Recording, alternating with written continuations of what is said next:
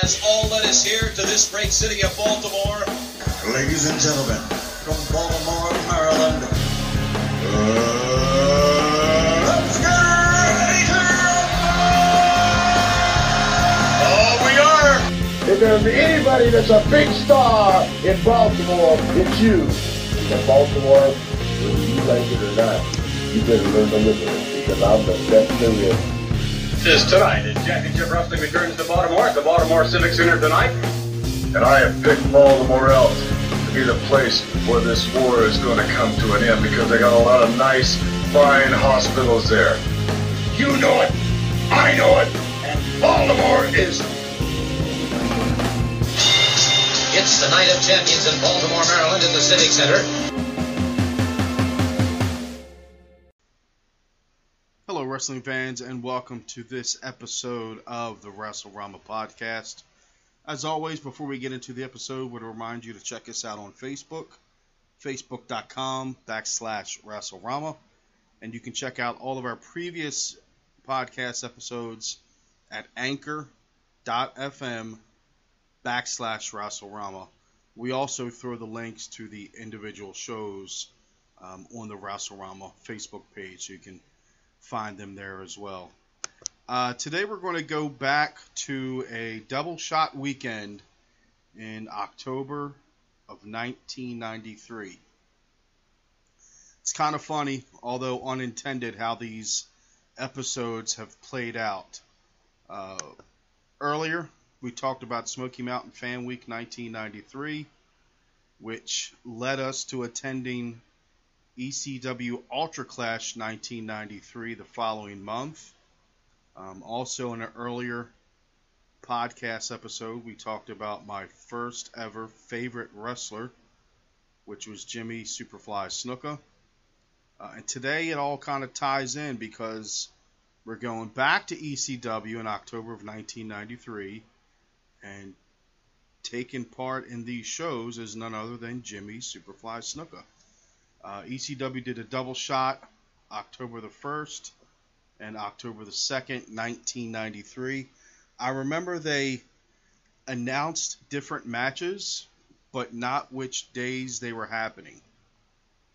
So, for example, they may announce Kevin Sullivan versus Abdullah the Butcher, and Sabu versus Shane Douglas, but they didn't announce which days it was on. This was called NWA Bloodfest. And again, it took place at the ECW Arena, Philadelphia, Pennsylvania, October 1st and October 2nd, 1993. We're going to run through the show, each show rather, kind of give you our thoughts. We were in attendance both nights. Any memories we may have, it may not be many memories, as many of the ECW shows we attended, they're unforgettable, but memories that we can never remember, if you know what I mean. So let's start with October the 1st, night one of NWA Bloodfest. Interesting about this, Jim Crockett was backstage at the show. If you remember, in our Smoky Mountain Fan Week episode, we talked about our bus trip down to Morristown, and the person who sat next to me, they were going to Fort Hood, Texas. And I brought up the fact that there was a wrestling show at Fort Hood, Texas, an NWA wrestling show just a few weeks prior to me going to Morristown. Jim Crockett promoted that NWA show in Morristown end of July of 93. NWA show in Fort Hood, end of July 93. Paulie was the booker. Paulie took over booking ECW in September, and here we are in October. The show was called NWA Bloodfest in Philadelphia at the ECW Arena, and Jim Crockett was backstage at the show. It wasn't a well-attended show this first night. It may have been 200 to 300 people. I remember some of these earlier ECW shows. They would ask fans to move all over to one side of the arena opposite the hard cam, so that the camera footage, the crowd would appear to be full, instead of having, 40 people on the far side of the ring, 30 people on the left side, another 40 by the hard side of the camera. They kind of asked everybody to go opposite the hard camera, so the appearance would be that it would be a full crowd. They wouldn't have to do this much longer, but I was in attendance a few times when the fans were asked to move over all on one side of the building. Like I said, it was about 200-300 people here in attendance. Ian and Axel Rotten defeated Chad Austin and Todd Shaw. Rockin' Rebel defeated Don E. Allen. A lot of this stuff was taped for the Hardcore TV show, the ECW TV show. So if it sounds like squash matches, it was. We then saw Public Enemy defeat Silver Jet and Gino Caruso. Malia Hosaka defeated Molly McShane. Paul Diamond and Pat Tanaka defeated Axel and Ian Rotten. The Sandman defeated Metal Maniac. This next one was an odd match. Abdullah the Butcher, Terry Funk, and JT Smith defeated ECW champion Jimmy Snuka, Kevin Sullivan, and Don Morocco when JT Smith pinned Don Morocco. So think about that. October of 1983, 10 years before this, Snuka and Morocco were main event in Madison Square Garden in a steel cage match. And October of 1993, they're in a 6-man tag match in front of about 300 people at a bingo hall. How the mighty have fallen. Sabu made his ECW debut by pinning the Tasmaniac. This was a crazy match. They talk about it in the ECW WWF documentary. I'm sure most of you have seen it. If not, it's on the WWE network. ECW Tag Team Champions Tony Stetson and Johnny Hotbody defeat Paul Diamond and Pat Tanaka. So let's look at the trajectory here. Ian and Axel defeat Chad Austin and Todd Shaw. Paul Diamond and Pat Tanaka defeat Ian and Axel later that same show. And then we have Tony Stetson and Johnny Hotbody defeat Paul Diamond and Pat Tanaka. The Rockin' Rebel defeated Richard Michaels. Kevin Sullivan fought Abdul the Butcher to a double disqualification. And Terry Funk pinned ECW TV champion in a steel cage match to win the title at around the 15-minute mark. I said pin. He defeated Jimmy Snuka for the ECW title. He escaped over the top of the cage. The stipulations were if Funk failed to win the belt, then he would never again receive a title shot in ECW. After the match, Funk threw a bunch of chairs over the top of the cage into the ring, which, if you remember ECW, maybe about 8 months later, summer of '94, is when Funk had the fans throw the chairs into the ring. That was on ECW TV every week in the opening. So here we have Snuka on the losing end of a 6-man tag match. And then later in the same show, he loses a cage match to Terry Funk. So my first ever favorite wrestler, I got to see him lose twice in the same night in a bingo hall in front of about 300 people. Fairly uneventful show. It seemed like more TV type matches. It was cool seeing Sabu's debut. That was a wild match. It was cool seeing Jimmy Snuka, I'm not going to lie. It definitely wasn't the Jimmy Snuka from 82 and 83. The Sullivan Abdullah the Butcher match was what you would expect, just a wild brawl, double disqualification. And seeing Funk and Snuka in a cage was cool. I'm not going to lie, two old timers, but it was, Funk was Funk.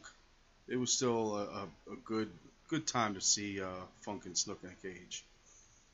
The next night, October the 2nd, NWA Bloodfest Part 2. This match drew, I'd say, maybe 100 people more. It was a little bit more people in the building, not that much. So night 1 drew 300, this one drew about 400. Jim Crockett was also backstage at this show. The Headhunters were actually supposed to appear. They were to face the Public Enemy in a steel cage match, but the Headhunters were not there. This show also saw a bunch of what would wind up being TV-type squash matches. We started with the ECW Tag Team Champions Tony Stetson and Johnny Hotbody defeat Sandman and JT Smith when Sandman was pinned after Terry Funk hit Sandman with a chair. Tasmaniac pinned Tommy Dreamer. Kevin Sullivan pinned Gino Caruso. ECW champion Shane Douglas defeated JT Smith by disqualification when Terry Funk attacked Smith. Paul Diamond and Pat Tanaka defeated the Public Enemy. Richard Michaels defeated the Rockin' Rebel by disqualification.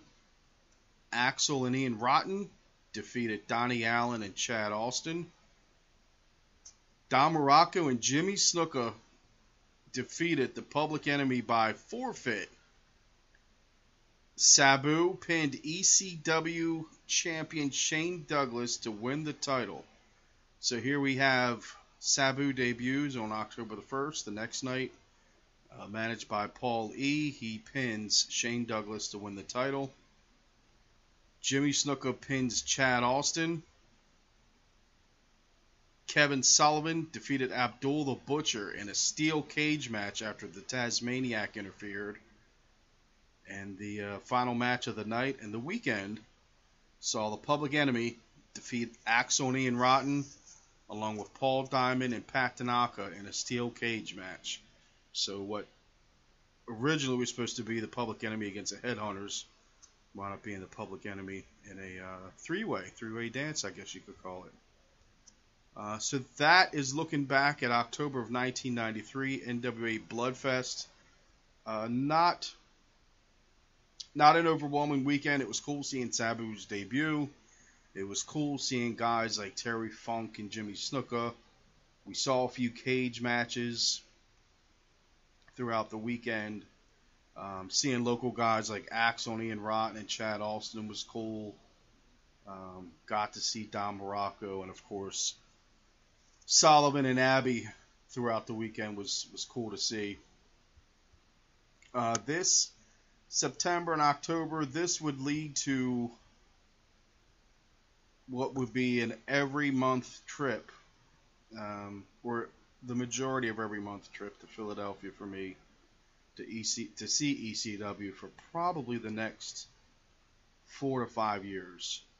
I didn't miss many ECW shows between 93 and 98, 99 maybe. So the September 93 really started it for me, making that 90-minute trip up 95 to see ECW. And again, September wasn't an overwhelming show.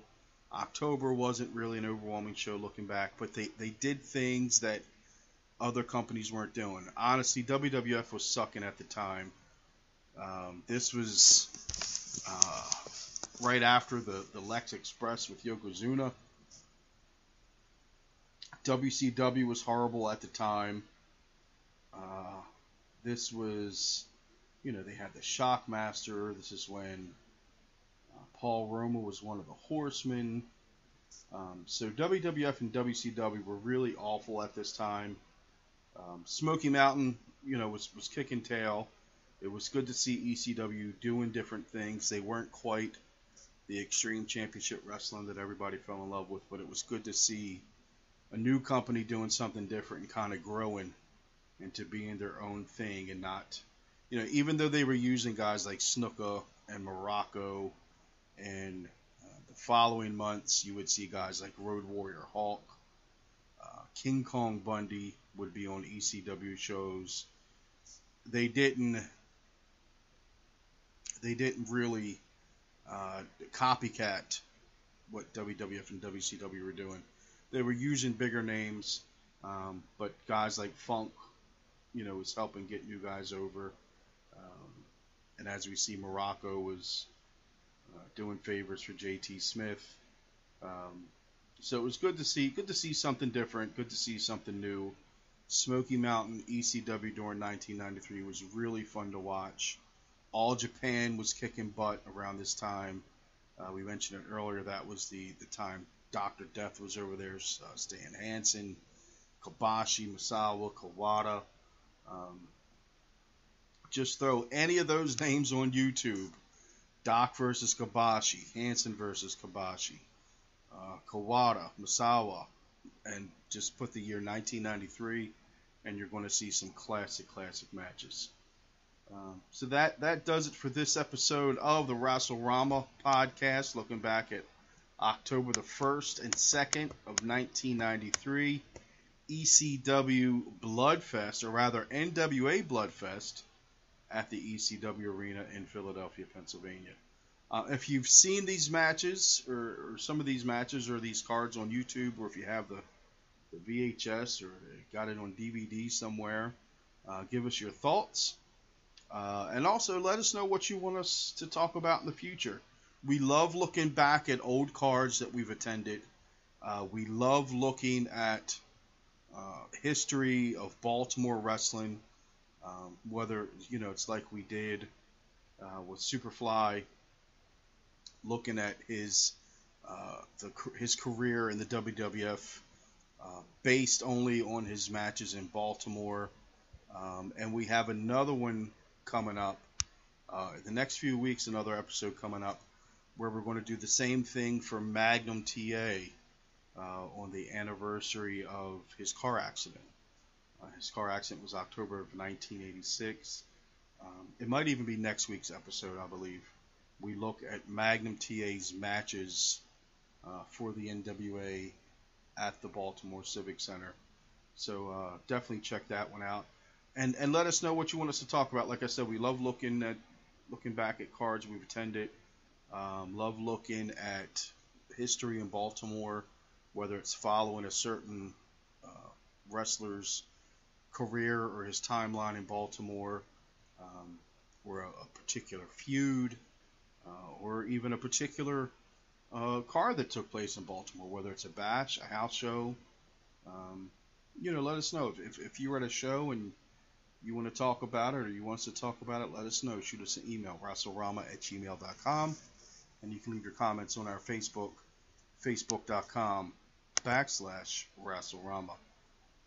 Thanks again for tuning in, guys, and as always, until next time, take care and see ya.